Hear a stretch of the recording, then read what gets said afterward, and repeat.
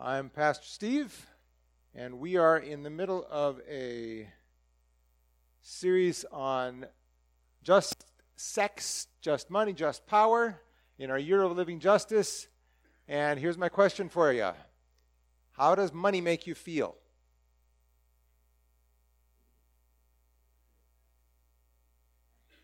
Let's just think about it for yourself for a minute. And then I'd like you to share with somebody next to you. And I imagine there's several things that makes you feel, several different ways it makes you feel. So talk to somebody next to you.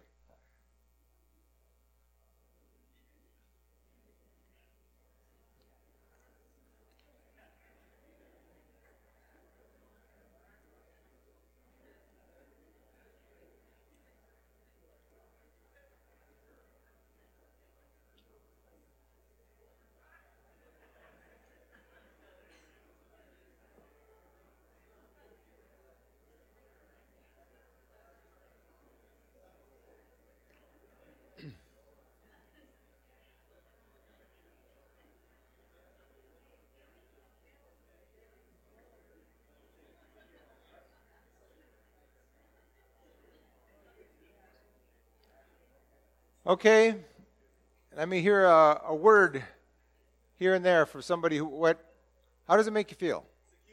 Secure. Powerful. Safe. In charge. Huh? Stressful. Okay, stressed. Confident. What? Blessed. Generous, okay? They still tend to take the cash, even if it's drawn on. So you find it a good piece of paper to draw on. Okay, all right. Somebody else? Sad. Okay. Thankful. Neutral. Okay, somebody actually feels neutral about money. That's amazing. It's good to think about how we feel about money because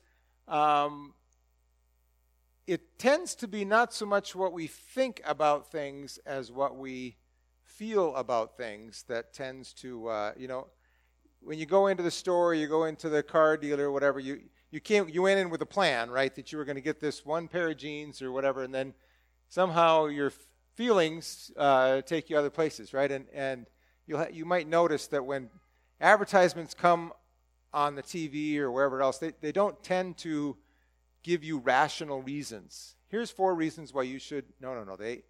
They grab your feelings about something, right? Because our feelings tend to impact our decisions. So how it makes us feel is a good thing. So when it comes to money, here's some of the questions about money and possessions. These are questions we've been asking about money, sex, and power. We talked about them at the beginning. Are they good or bad, money or possessions? And why? So sometimes when you read the Bible, it seems like money is good, possessions are good, God makes people wealthy. Sometimes it's like, oh, watch out for money. It's like, which is it? And how do we sort out those different things? And sometimes listen to different preachers, you hear totally different messages about what it should be and songs or whatever. Where does it come from? And how do I get more? That's the more important question for us, right? How do I get more? Who decides who gets how much and how they should be used? And what is the purpose? And how can I handle them well? So there's a few of the questions we'll be trying to talk about the next couple weeks. Starting now, so I want to just take us back to Genesis 1. God made us in His image. And He said, look, I've given you every seed-bearing plant throughout the earth and all the fruit trees for your food. So God abundantly blessed them.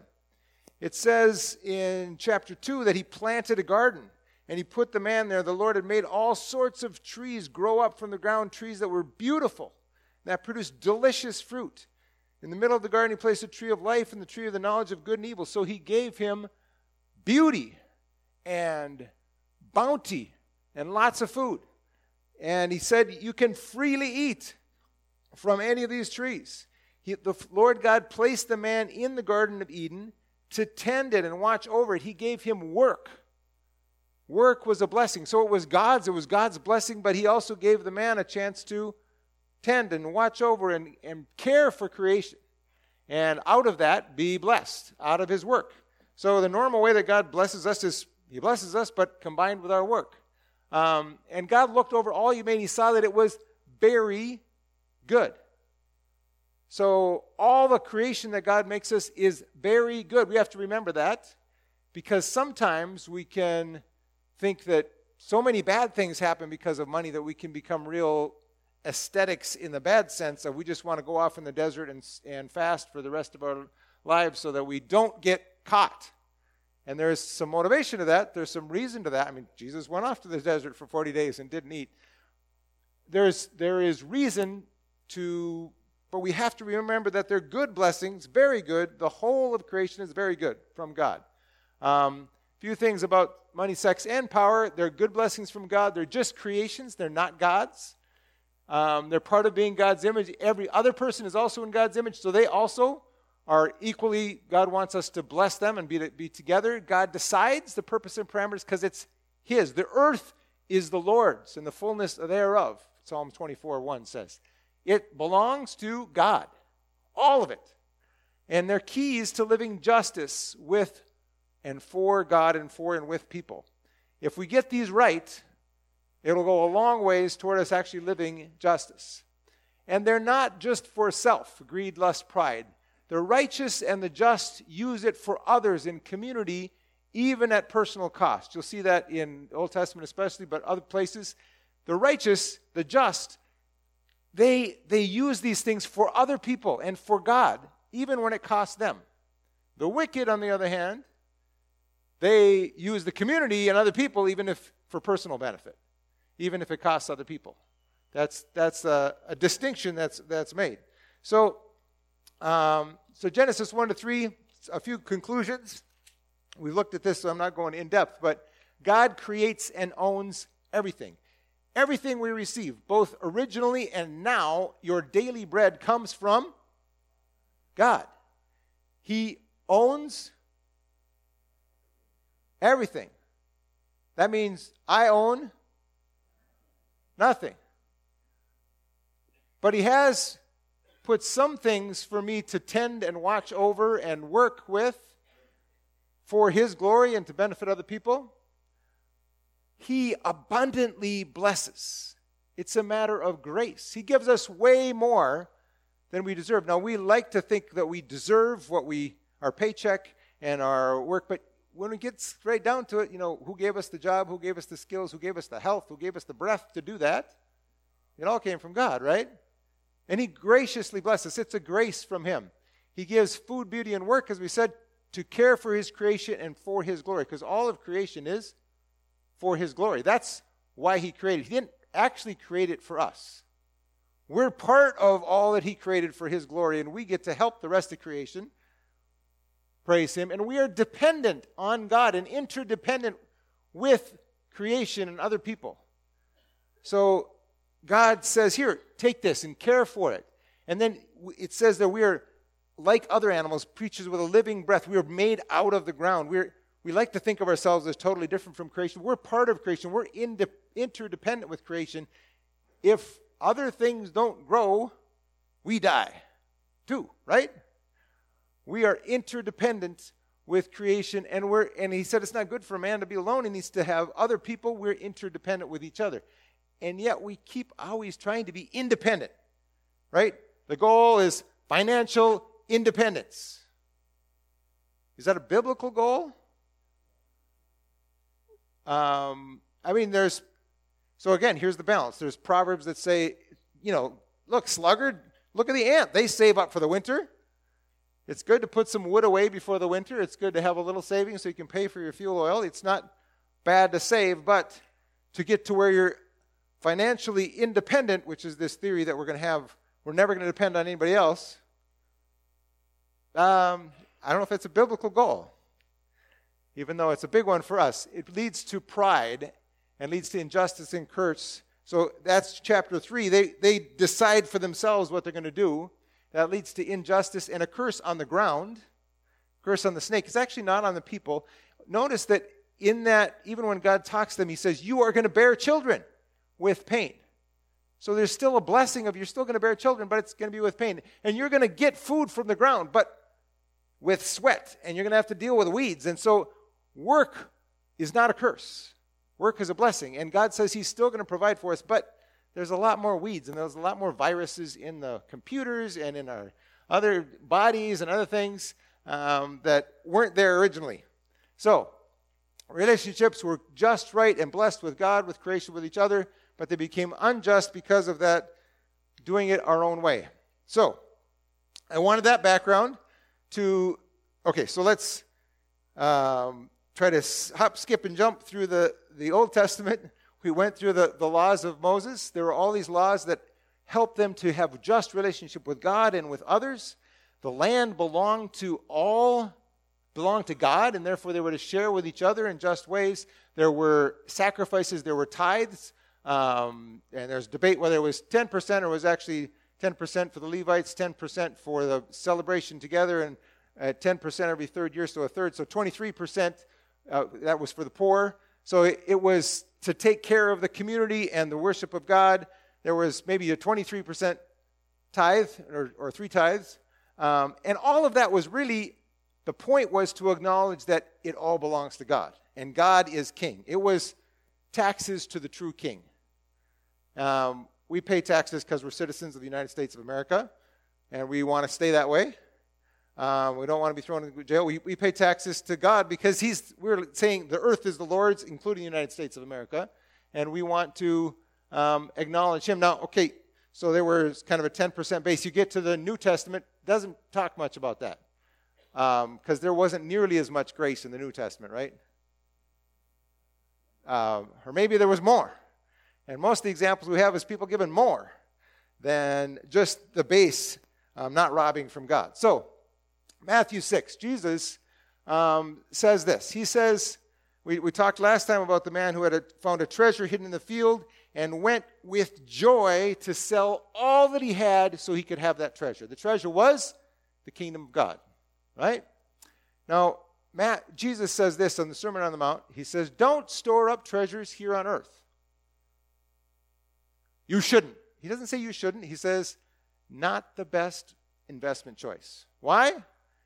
Because moths eat them, and rust destroys them, and thieves break in and steal, and recessions come, and prices go down, and things go, and inflation goes up. And store your treasures in heaven that live for the day, where moths and rust can't destroy, and the thieves don't break in and steal. Wherever your treasure is, there the desires of your heart will also be. This is the way it is, folks. Your heart will follow your treasure. Where you invest is where your desires, your thoughts, your feelings are going to be. If you invest in your kids, you're going to be thinking about your kids and how they're doing. If you invest in your car, you're going to see, you get a brand new car, you're going to, be careful that it doesn't get dented and make sure that it doesn't, if you invest in whatever you invest in, so there's stocks that I pay no attention to, right? But if I do have a mutual fund, I sometimes check, where's my mutual fund gone, right? In fact, doing this sermon, I was wanting to check my accounts a little more than I had otherwise. Why is that? It was probably just fine. But I checked into my bank a few times. So where my treasure is, that's where my heart is. So Members Cooperative Credit Union in Cloquet, Minnesota happens to be a place I care about. There's other banks I don't care about at all.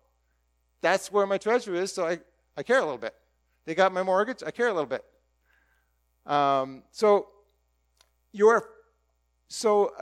Somebody told me about a missionary who came and said, I'm not going to ask you to pray for me. I'm not going to ask you to, he said, just give. Because I know if you give, you'll pray, you'll read our newsletters, you'll think about all this other stuff because your heart's going to go. I was never that bold, but your heart's going to go where your treasure is. And then he says this, no one can serve 2 masters. Jesus said, either you will hate the one and love the other, or you will be devoted to the one and despise the other. You cannot serve both God and money or mammon. And it's kind of should be in a capital letter. This is a competing thing that you could serve. Jesus is setting this up. Now, most of us are like, well, can I serve God and money? I mean, I need money, and I need to take care of that. And Jesus says, no. One of them is going to be your priority. One of them is going to be who you serve. And so this is not easy because we really, it's a choice between I can only serve one or the other. That's what Jesus says. Money, he says it mammon like it's a god. Like it's a power and a principality. It's something that wants your allegiance. You remember we've done this a little bit. That's the top of the temple tower. We can put money in place there. And Keller says this about, we're going to just remind you, what's an idol? It's anything more important to you than God. Anything that absorbs your heart and imagination more than God. Anything you seek to give you what only God can give. So, think about this last week. Did you think about God more? Did you think about money more? Did you spend time working for God more? Did you spend time working for money more? Did you spend time... Check your heart. And anything you seek to give you what only God can give. What kinds of things do people seek money to give them that actually only God can give? What? Peace of mind, okay? Happiness, yeah. Popularity? Security? Yeah. Love, okay. So there's always going to be things that money is promising to provide, and other people are promising to provide for you for a price, claiming that money is going to do this for you, right? Like life insurance doesn't actually add a single day to your life, but sounds good. I was watching, Jan sucked me into watching the U of M Penn State game. Yeah, I see somebody's got their sweatshirt on. So anybody glad the U of M managed to pull that game out? Pretty fun, yeah. But anyways, so I was watching some of the commercials. So one of the commercials has a guy mowing his lawn. He's sweaty. His daughter comes out and says, "Dad, can you take me to Jessica's house?" And he says, and he starts dreaming about digging a pool in his yard, and he's going to play with his daughter, and they're going to have so much fun. And then it comes on with, so here's this investment. Somehow they're going to, what are they promising? They're promising you're going to have a connection and a love relationship with your daughter because we're going to give you a loan, or somehow we're going to give you money. We're going to take your money probably in the process of giving you money, but and of course, building and maintaining a pool is a lot easier than mowing a lawn, right? That'll give you a lot more time to spend with your daughter. And of course, you'd never have to pay off the loan or work any extra hours or worry about that. He could have just said, let me take you and your friend Jessica to the Como pool. Cost us $7 and it's a hot day. No. We got to have the dream of a pool where we're all going to be happy. And a similar one was, you're only 7 once, and they take them off to a tropical vacation with the daughter, and she's actually bored and can't figure it out. And finally, they go to the ocean. She's happy. Wow. You know what? The truth is, most of us don't get that. Most of us, because we buy the house we have to mow the lawn for, or the pool, or the vacation, we end up not having time with our 7-year-old. Or, right? Especially because we put it on credit card or loan, then it doesn't give us time to be a happy family. It gives us stress and less time.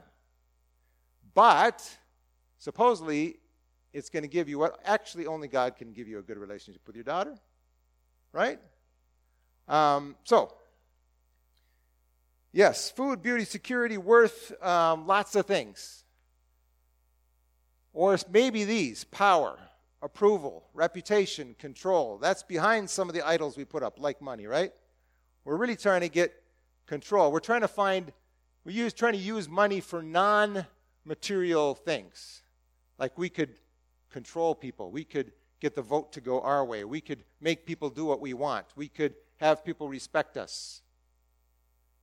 Actually, Jesus says in another passage that we might look up, he says, use money to use worldly wealth, unrighteous mammon, to get friends for yourselves. So he says getting friends is a good thing. Using money for friendships and for family, that's a good thing. Trading it in for non-material things, but which non-material things? Things that last. People, the church, those things are eternal, right? Okay.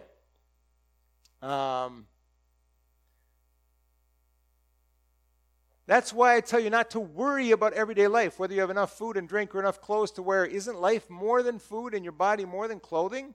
Look at the birds. They don't plant or harvest or store in barns, for your heavenly Father feeds them. And aren't you more valuable to him than they are? Can all your worries add a single moment to your life, even if you have life insurance? When we worry, it says something, doesn't it? Nobody said, when I said money, nobody said anxious, although stress came up. But worry is there because we don't trust God. I mean, this picture is Adam and Eve back in the garden, right? Living like birds, living like flowers, eating the fruit, tending things, doing a certain relaxation and flow. Knowing that God is walking in the garden with them. God's going to take care of them. But do you believe that God really cares for you? Do you believe that God really thinks you're valuable? Do you believe that God has the power to provide everything you need? Or if you had a little more net worth, you'd be worth more. Or you'd have less cares if you had a little bit. But this is the thing we have to believe, is that actually God cares for us. Why worry about your clothing? Look at the lilies of the field and how they grow. They don't work or make their clothing, yet Solomon in all his glory was not dressed as beautifully as they are. You know, the trees don't look so good at the moment, but a couple weeks ago, they were pretty cool. God did pretty well with the trees. And if God cares so wonderfully for wildflowers that are here today and thrown into the fire tomorrow, and maple trees that are falling the leaves on the ground, he will certainly care for you. Why do you have so little faith? Yeah, why? Why do we have so little faith? Why are we so unsure that God's going to... Why is it hard to trust God? I think we have to ask ourselves that question because he's talking about it like it's a no-brainer, right? And I skipped a slide here, or I deleted it accidentally, so you might want to turn to the passage, which continues, Matthew 6. Or somebody can recite it for me, I bet. Where does it go from there? Matthew 6. So don't worry about these things, saying, what shall we eat? What will we drink? What will we wear? These things dominate the thoughts of unbelievers. But your heavenly Father already knows all your needs. Seek first the kingdom of God above all else and live justly, and he will give you everything you need. So don't worry about tomorrow, for tomorrow will bring its own worries. Today's trouble is enough for today. Do we believe that? Well, we believe that today's troubles are enough. That's probably true.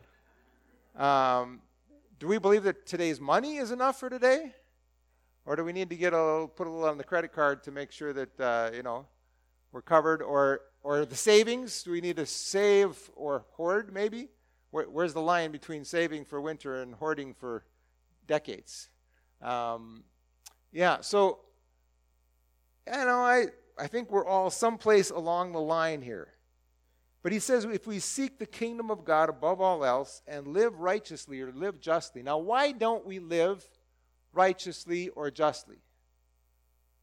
You know, we could do more for people who are really needy, right? We could make a difference in the lives of people by the way we give, by the way we vote, by the way we change structures in our workplace, but whatever we do, right? We could make things more just. Why don't we? The main reason is we're concerned. We're anxious. We're worried that we won't have enough if we give some away. Or if we change the structures so that we don't get as much. Right? If we let more immigrants in the country, they're going to take all the stuff we got. If we, anyway, we could go on about different ways that we want things to keep for ourselves, and we have to, I got a lot of bills I got to pay, right? I can't really live as justly as I'd like to because I'm not sure, I'm not sure about tomorrow. Most of us aren't really giving to the point where we're hungry today. Most of us here. Now, I know some people who are giving to the point where they're hungry today so that others can eat with them. But most of us here, that's not the issue. Some of us possibly. And we do have a benevolence fund in case you, Anna's over there if you really are hungry today. So, seeking his kingdom first. 1 Timothy 6 has some similar things to say. He starts with, he's talking about other people who have been robbed of the truth and who think that godliness is a means to financial gain. Now, I just want to put that up there for a minute because God blesses people, okay? You can depend on God to take care of you. You really can. And that's why you can give, and you can give knowing that God's going to take care of you. If you've got bills, if you've got credit, don't stop giving because that's saying, well, no, I'm not depending on God to take care of things for me. I'm depending on money or what's in my account or something. Give into paying your bills. Does that make sense? If God's king, well, we give a tithe so we know that we acknowledge God's king and he's going to take care of it. Don't cheat on your application or your financial aid application or something, shade things or your taxes because you don't need that. God's going to take care of you. No. But there are people who take the true message of Scripture that God is going to bless you, and with the measure you use, it will be measured back to you, and God likes to give 100 times as much, and they'll make it into a guarantee. And then what happens? God becomes my genie in the bottle. I put this money in, and he gives me all this, and then when I'm done, of course, the genie goes back in the bottle, right? I don't need him anymore. God is not a means to provide your financial or other needs. God is the goal to which you should use your money or everything else you have. God's the end, the purpose. His glory, loving him, loving people is the point. The other things are means. You remember even there was a little song about using things and loving people. That's the way it's meant to be. But it's very easy for us to twist it around so we're using people and loving things. How do you treat the clerks in the store? As real people or people who are more like a vending machine that are just supposed to get you your things? We need to love people, glorify God, and use things and money toward that end. But it's easy to overemphasize a truth to the point where it's a guarantee. So I would love to have, even next time, some people share some stories about giving or about how God's blessed them. If you want to contact me with a story you want to share, that'd be great. Because we have so many stories that God has done that for us. I've seen it myself so many times. And the funny thing is God tends to get us into places where we need to learn that. Where somehow God always maneuvers me into a new situation just when I was feeling good about a particular situation. I've got money, and things seem to be going pretty well, and then he maneuvers me into a situation where I really need help. And it's tempting to pull out the credit card and take care of that, but he hasn't promised that. So godliness, he says goes on here, but then just when I'm proud of how simple I'm living, then he gives me more. And now I can't be proud about how simple I am. So God always just keeps shifting things around to build our trust, to build our chances, to bless people. He's using financial things as a means to do something amazing in your life. He wants to build trust. He wants to provide for you. He wants to show you how he can do things. And when when he maneuvers you into places that you need him, don't maneuver your way out. You know, when he kind of locks you in where you have to depend upon him, don't try to get out of the door. You know, we can try to slip the place he's got us in, the tight spots where we can learn to do things. But what he's trying to teach us is true godliness with contentment is itself great wealth. Do you know people who are truly godly and truly content? I hope you do. I know some. And they are really wealthy. They are really joyful. They are really loving. They're really fun to be around. I know some other people who are, and actually I know them at all different levels of income. It's not really about the level of income. I know other people at all different levels of income who are not content.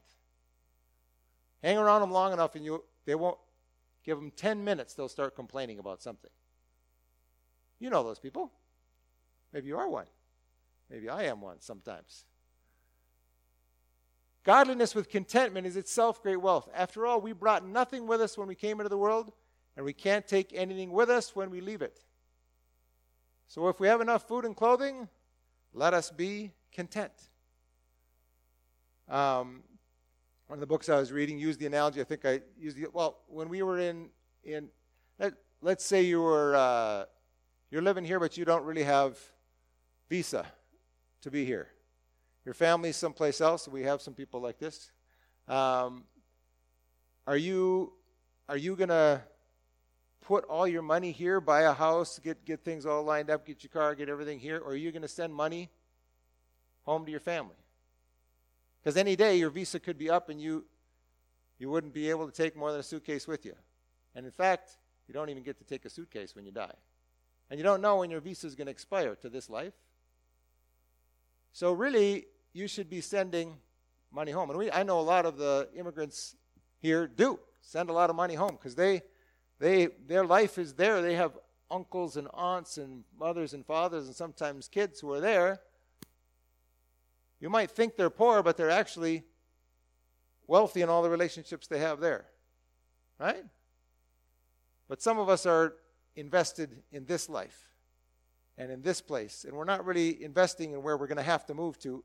Any day, your visa is going to expire. And anything you left here, I hope you have a good will and it's going to a good cause, but that doesn't totally count because you didn't actually take the risk. You didn't actually give it yourself. Good to put it in. We'll talk about wills maybe sometime, but let's be content. That's the work that God's got to do in our hearts, really. But people who long to be rich fall into temptation and are trapped by many foolish and harmful desires that plunge them into ruin and destruction. Now, that's not what they say in the ads, but yeah, ruin and destruction. For the love of money is the root of all kinds of evil. Is that true? Have you seen people for love of money cheat, steal, do bad things to people they love otherwise?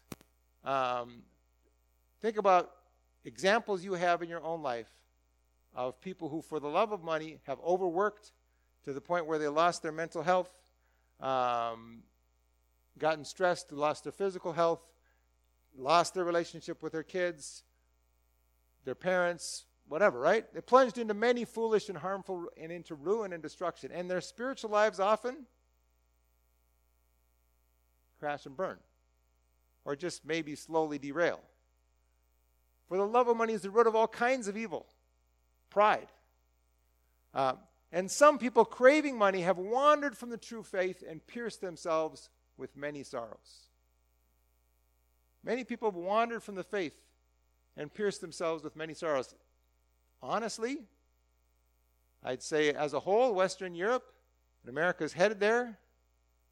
And we've wandered from the true faith, pierced ourselves with many sorrows, because just like it was predicted in the books of Moses, we've gotten depending on other things, too complacent. We don't really need God, so we don't really bother with God, because we got things covered and insured. And sometimes, let's be honest, at the times in your life when you've really had to depend on God for finances, have you prayed more or less? Usually more, right? And God does that so we can learn to trust Him. But He also gives us other challenges, like, hey, learn to trust me with this and learn to give with this. He starts to meet our needs, and then He starts to give us seeds to plant other places. But we can fail that test and start to depend on what we've got in the silo, right?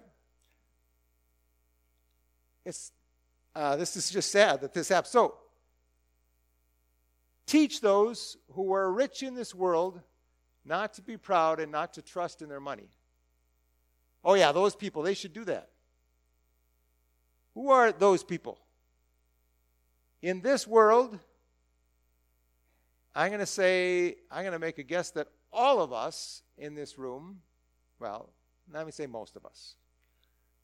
Most of us in this room are in the upper half, upper 10%. Let's be honest that we're rich on a world standard. I mean, when I cut my income way down to a third or something, went to Tanzania, and I was rich. Because I could actually get on a plane and fly internationally. Nobody else could do that. And among other things. So, teach those who are rich in this world not to be proud. Ooh, it's hard not to be proud when you've got money. Watch American short-termers when they come to another country. They listen for a couple days maybe, and they start giving suggestions. They've been there for, maybe a week, and they start, okay, some of you who've been in other countries ever had that experience where Americans know how things should be in your country? Yeah, based on what they saw on YouTube. Yeah, and the conversation they have with you. It tends to make people proud. And you ever been around rich people here who tend to have an idea about what you ought to do with your stuff, right? How you ought to run your business, how you ought to do things, because it tends to make us proud. So we need to guard against that. Tell them not to be proud and not to trust in their money, which is so unreliable. Isn't that what Jesus just said? Paul's repeating it. It's unreliable, folks. There's a recession coming, in case you didn't know. Nobody knows when it's coming, but everybody knows it's coming. That's just the way business cycles go. It's the longest growth time we've ever had. The recession's coming. That's what happens. Don't trust your money. It's unreliable. Last time I was really impressed with this, it was 2007. I was talking to people who lost their houses and other things it's unreliable. Their trust should be in God, who richly gives us all we need for our enjoyment. Now that's a part that I need to also hear, because I grew up with kind of a poorer is holier sort of thing. A little bit, you're more aesthetic. But God gave us things to enjoy. He actually wants us to enjoy things. The creation is good. That doesn't mean we should trust it, but it's a good thing. So some of you need to hear that God gave us things to enjoy. And you don't have to feel guilty about the fact you have some things. So here, this is, again, I told you God messed with me. So I used to be, when I was your assistant pastor, I had $25 worth of furniture, and I was going to the mission field, and I was a little bit simpler than now, holier than now, because I was so dedicated. I got there, and you know what God did to me? I looked for a 5-room house. He gave me a 5-bedroom house. And seriously, I was like, no, this can't be the plan. Yes, it's next door to the Bible school. Yes, it's cheaper than the other houses I've looked at, but this can't be what God wants for missionaries. So I talked to John Wanslima. I said, what do you think about this? I mean, it's so big next to your house. He said, nafikiri ni mpango wa Mungu. I think it's God's plan. It's like, seriously? So I had to deal with my guilt about all of a sudden I had a new house and new furniture, and I'm going to confess I had 3 sailboats. And I was a yacht club member when I was in Tanzania. The sailboats cost me about $400, and the yacht club membership was about $4 a month. But a lot of other people didn't go to the yacht club. It was fun for my kids really love sailing. And we got to go to an outdoor swimming pool out there at school. We were rich, yes. We still are rich. Those people are still there, whether you know them or not. But God had to work on me to do that. And was I going to be the sacrificial missionary, or was I going to be the rich person that people needed to borrow from and I need to give to? And always both, mostly at the same time. And a lot of you feel that way. Those of you who are in different countries, I think, feel that way. Your relatives back home are saying, hey, you were there, come on, help us out, do some stuff. And then you go other places and you feel like you're poor, right? Feel like you're torn between because of our comparison, right? So tell them to use their money. So he richly gives us everything we need for our enjoyment. He wants us to enjoy it. It's also for his glory, but enjoy the good gifts. Freely eat from that fruit that he's given you. Tell them to use their money to do good. They should be rich in good works and generous to those in need, always being ready to share with others. Money, time, whatever you've got. So the youth shared their skills and energy and served everybody at the banquet. They maybe didn't write the biggest checks, but they gave what they had.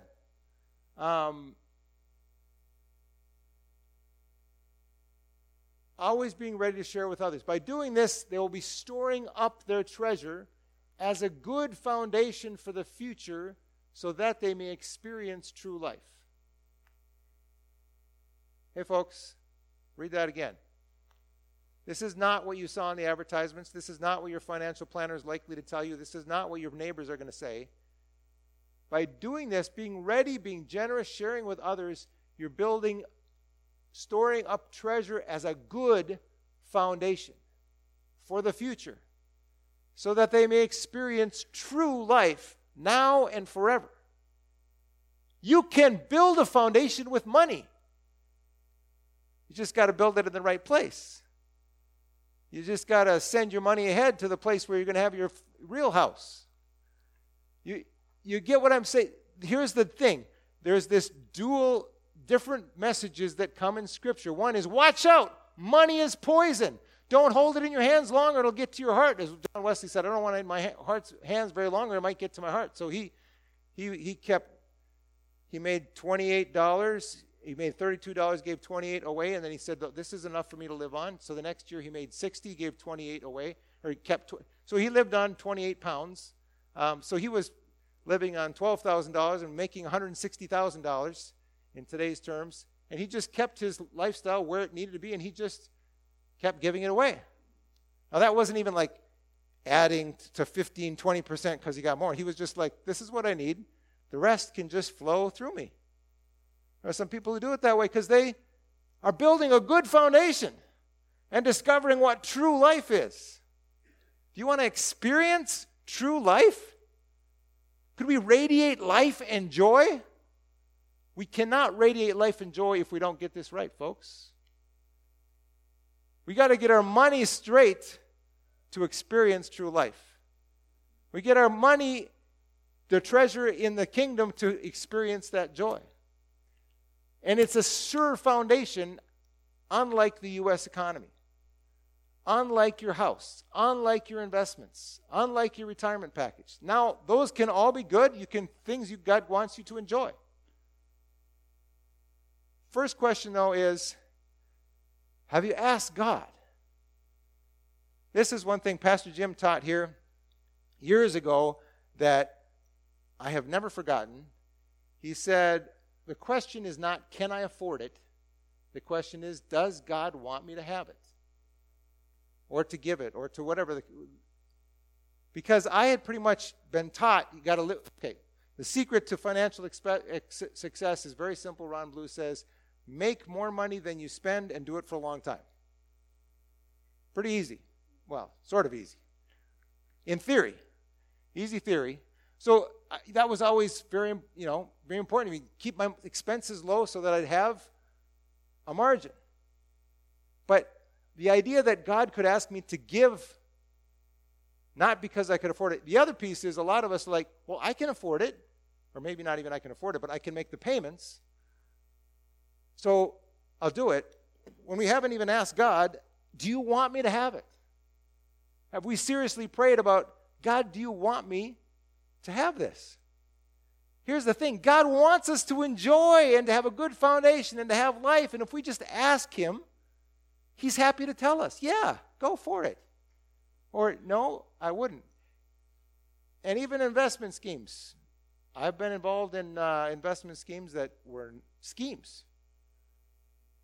God blessed me and I got out before it was evident, but how do we even know that stuff? Well, discernment. Asking God. And we can get proud of we're doing pretty well, we know how to handle our money, but we don't without God's help. Do we? Okay, a few action steps. And now, there's quite a few here, so you don't have to, you can write them down, but pick one to do, or two or three. If you can do them all, that's great. Don't do it this week. Write them down, take them home. Get in touch with your feelings about money. Dethrone money. Desecrate it.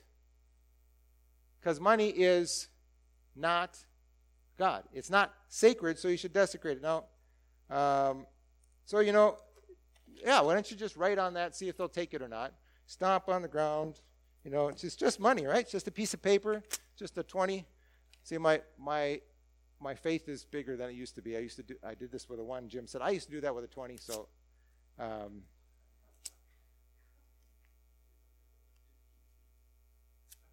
should have done with a 50. Could you give me a 50?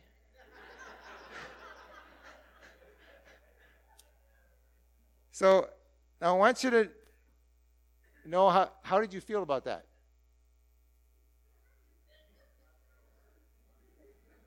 Anybody have a little bit of a I tend to, yeah. But I've done this before. This is the second time, and so I'm getting used to it. Because this is just a piece of paper. It's just a means of exchange. You give me some eggs, I'll give you some corn, and rather than write a bunch of IOUs, we're just going to do it this way, right? So it's not God, folks. Why should it? Well, that's what happened to Judas, right? When they broke the alabaster jar, Judas was like, "Oh, that was worth it." Yeah. And it says he did that because he was pocketing. Well, you should give that to the ministry because it was. So, what are your feelings about money? How can you desecrate it, dethrone it, so that it doesn't decide your life? How can you get God to decide your life? Okay, so let's have a few more suggestions about how. Stop denying our wealth. We just talked about that. Those passages about rich people, they apply to me and to you. Now we have convenient ways of zoning so we don't live by those people. We don't let them in our borders. We don't do things so that we don't feel like we're, and when we watch TV, everybody's wanting like, so you could be like this, and oh, I don't have that. So we have this skewed comparison thing, right? Obey. Really. Whatever God's told you, obey it. And then pray. In fact, you need to commit that you're going to obey before you pray or you read Scripture. Because otherwise you're going to get around what Scripture says. And God's not going to show you what he wants. Romans 12 says, put yourself on the altar and then he'll show you his will. But he doesn't so God, what would you want me to do? Because I'd like to consider your opinion. It's his.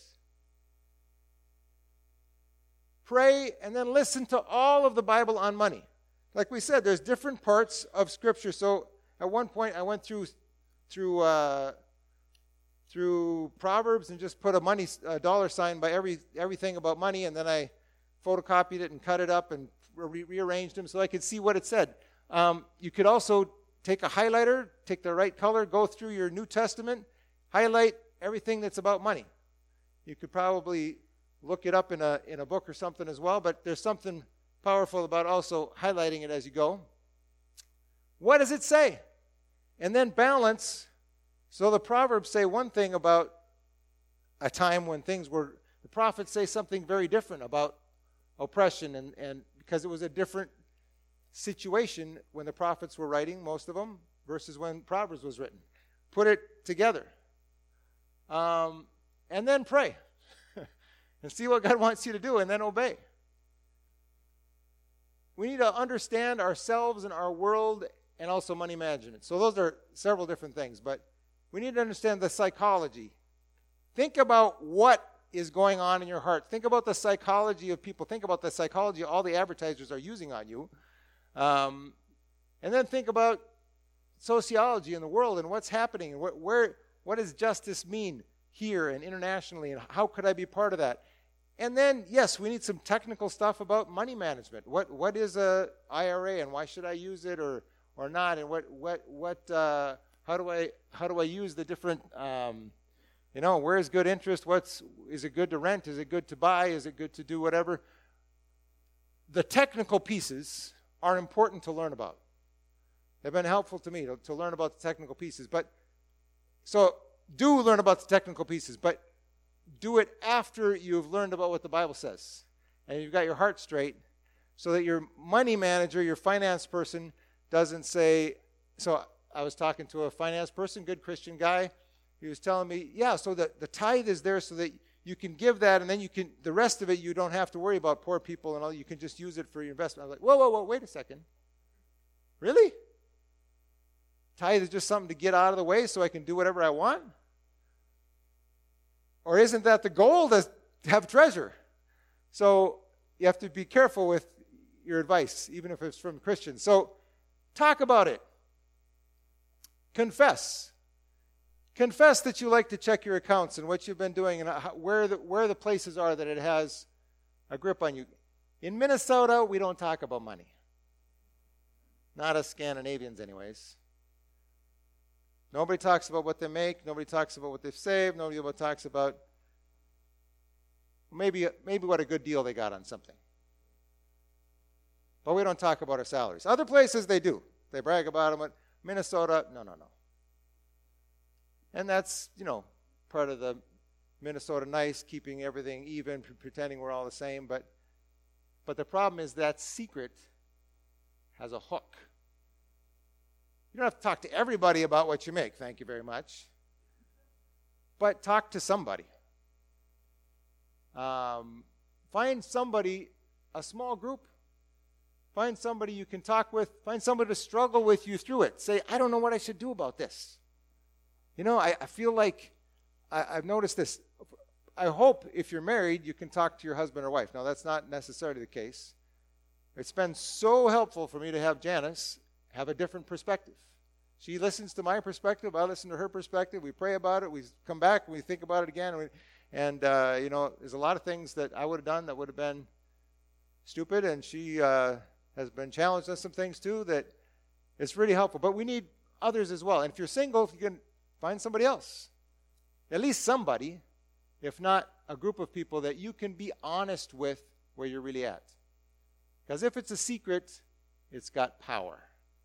So, the powers and principalities are things that God gave. They were given power, and this is too brief, but there are actual powers, external powers like the government and the economy and money that were given by God, but they've been rebellious.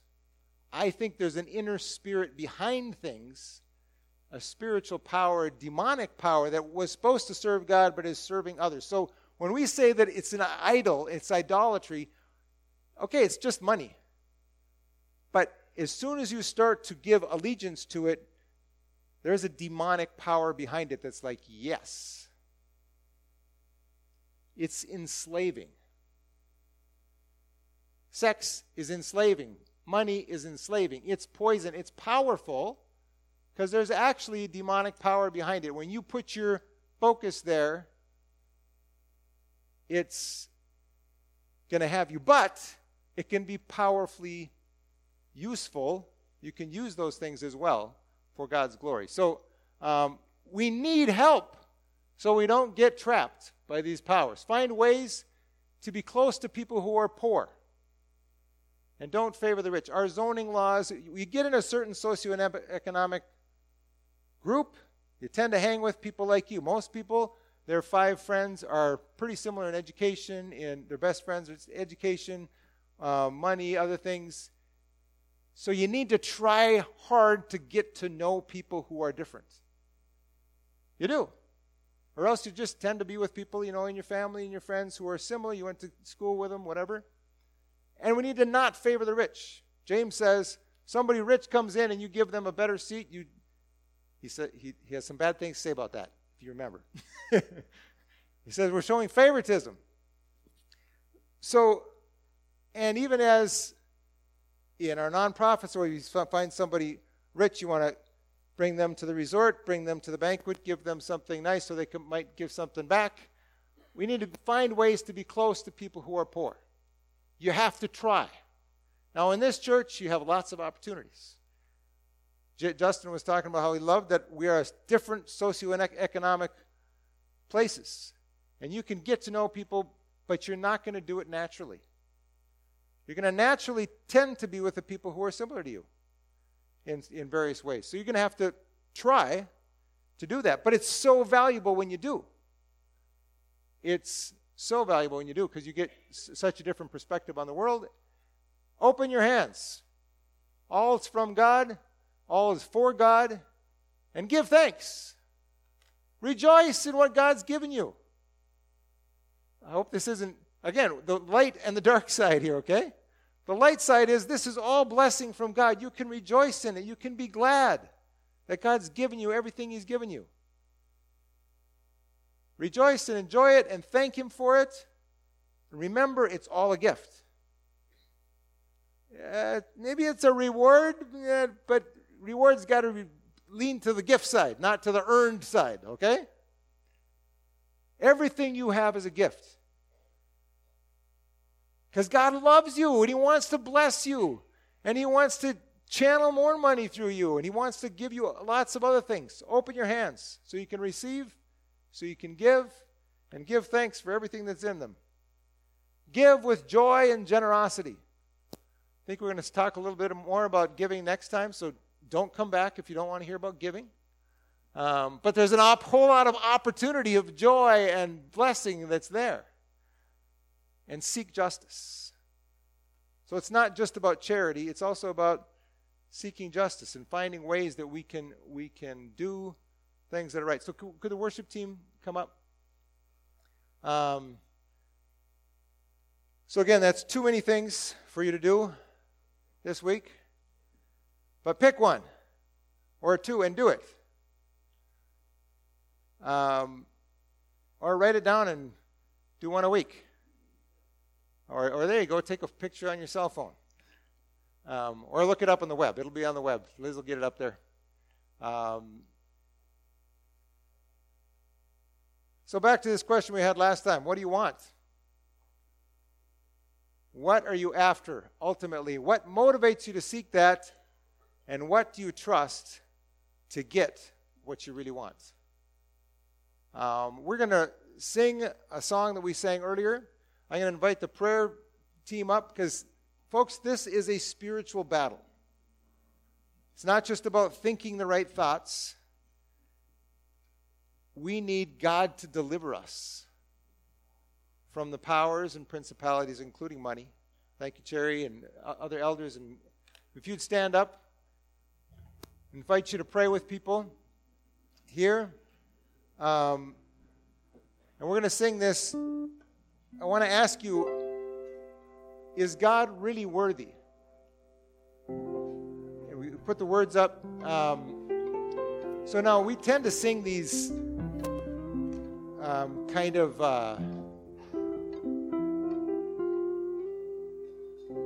fluffy words sometimes in our worship songs.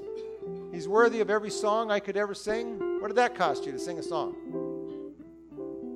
So I'd encourage you to substitute some things here.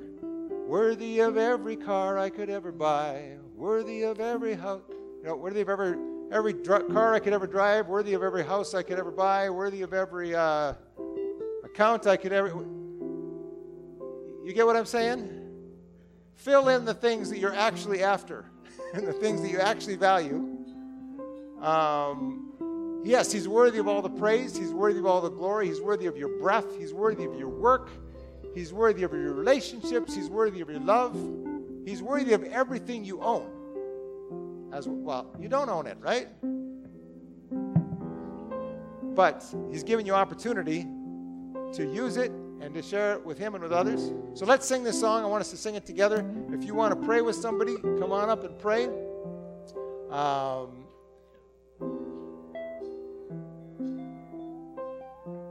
So let's sing together, and but let's pray first before we sing. Lord, we just confess that we need you. We need you to free us from the power of money so that we can serve you. We need you to open our hands so we can bless you and bless others. We thank you for everything you've given to us. We thank you for all the steps you've helped us take toward trusting you. We thank you for every freedom you've given us. And Lord, we ask for more freedom. We ask for more blessing. There are people here who need prayer for you to meet their needs. We pray for those who are really struggling financially here. We pray your blessing upon them. We pray that you would, the struggles that we have, whether it's too much or too little or too tight or too loose or too guilty or too unconcerned, too anxious, God, we need you to take us the next step in serving you. And we want to say above all that you are worthy. We want to build our life on a strong foundation that is only you. Thank you for giving yourself to us. Thank you for paying all. Lord, we ask you to give us our daily bread. May your kingdom come. Now let's thank you, Jesus. So